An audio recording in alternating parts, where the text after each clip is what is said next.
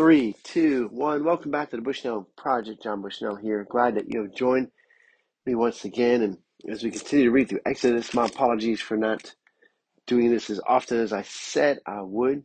It has been it's been a crazy year. So let's just keep moving on here. So we are in Exodus chapter 12, coming near the end. I think I left off there with verse 42. So we'll start in 43 and close out this chapter. So, and verse 43, and the Lord said to Moses and Aaron, this is the statute of the Passover. No foreigner shall eat of it, but every slave that is brought for money may eat of it after you have circumcised him. No foreigner or hired worker may eat of it. It shall be eaten in one house. You shall not take any of the flesh outside the house, and you shall not break any of its bones. All of the congregation of Israel shall keep it. If a stranger shall sojourn with you and would keep the Passover to the Lord, let all his males be circumcised. Then he may come near and keep it. He shall be as a native of the land. But no uncircumcised person shall eat of it. There shall be one law for the native and for the stranger who sojourns among you. All the people of Israel did just as the Lord commanded Moses and Aaron, and on that very day the Lord brought the people of Israel out of the land of Egypt by their host. All right, so a lot going on here. The 10 plagues have now ended.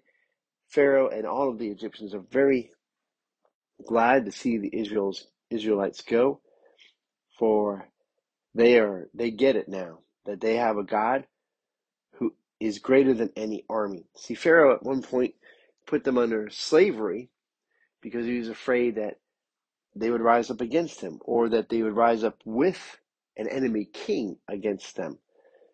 And now the Lord has shown Pharaoh beyond any shadow of a doubt that Israel does not need an army, that they are not an army, they have the Lord. And the Lord is able to fight their battles.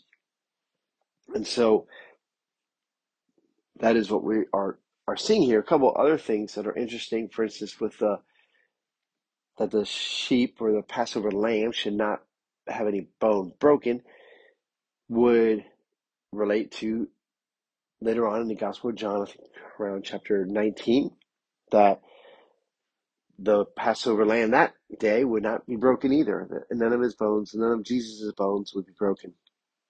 And so that is God, just is the story of God. It's the story of God, not the story of these Passover lambs, but that God is the Passover lamb. Jesus will be the Passover lamb.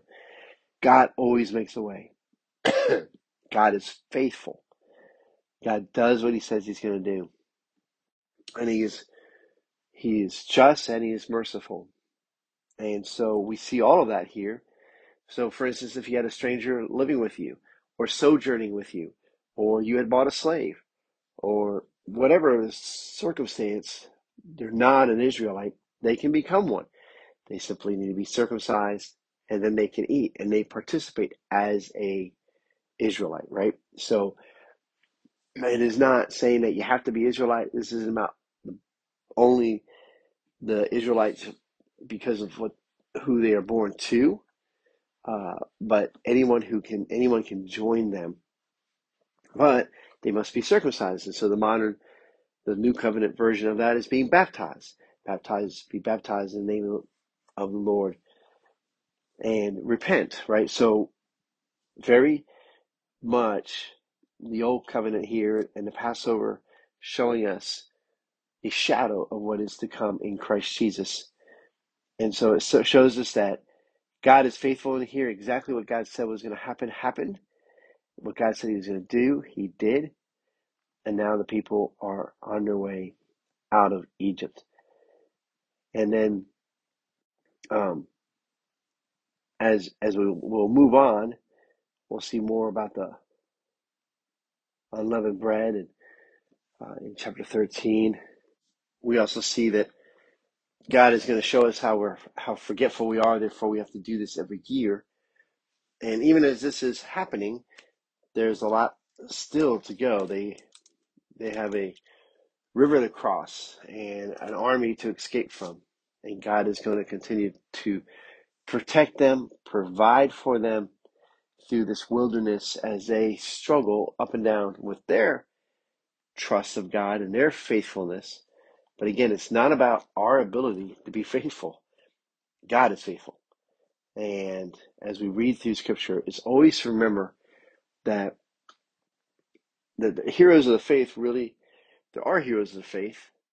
But what they did was they simply obeyed and trusted God, and God came through. God did what he said he was going to do, when he said he was going to do it, and he's faithful that way. So whatever you're struggling with, to just remember that to be in God's word, there are so many promises that are fulfilled when we're reading God's word and we see it, and we can feed our soul, our spirit, we can refresh and renew our minds, we can enlighten our eyes, we can be encouraged and challenged, we can be rebuked. All these things that are very, very good for us by reading God's word. So God bless you guys. Get into God's word. Talk to you soon.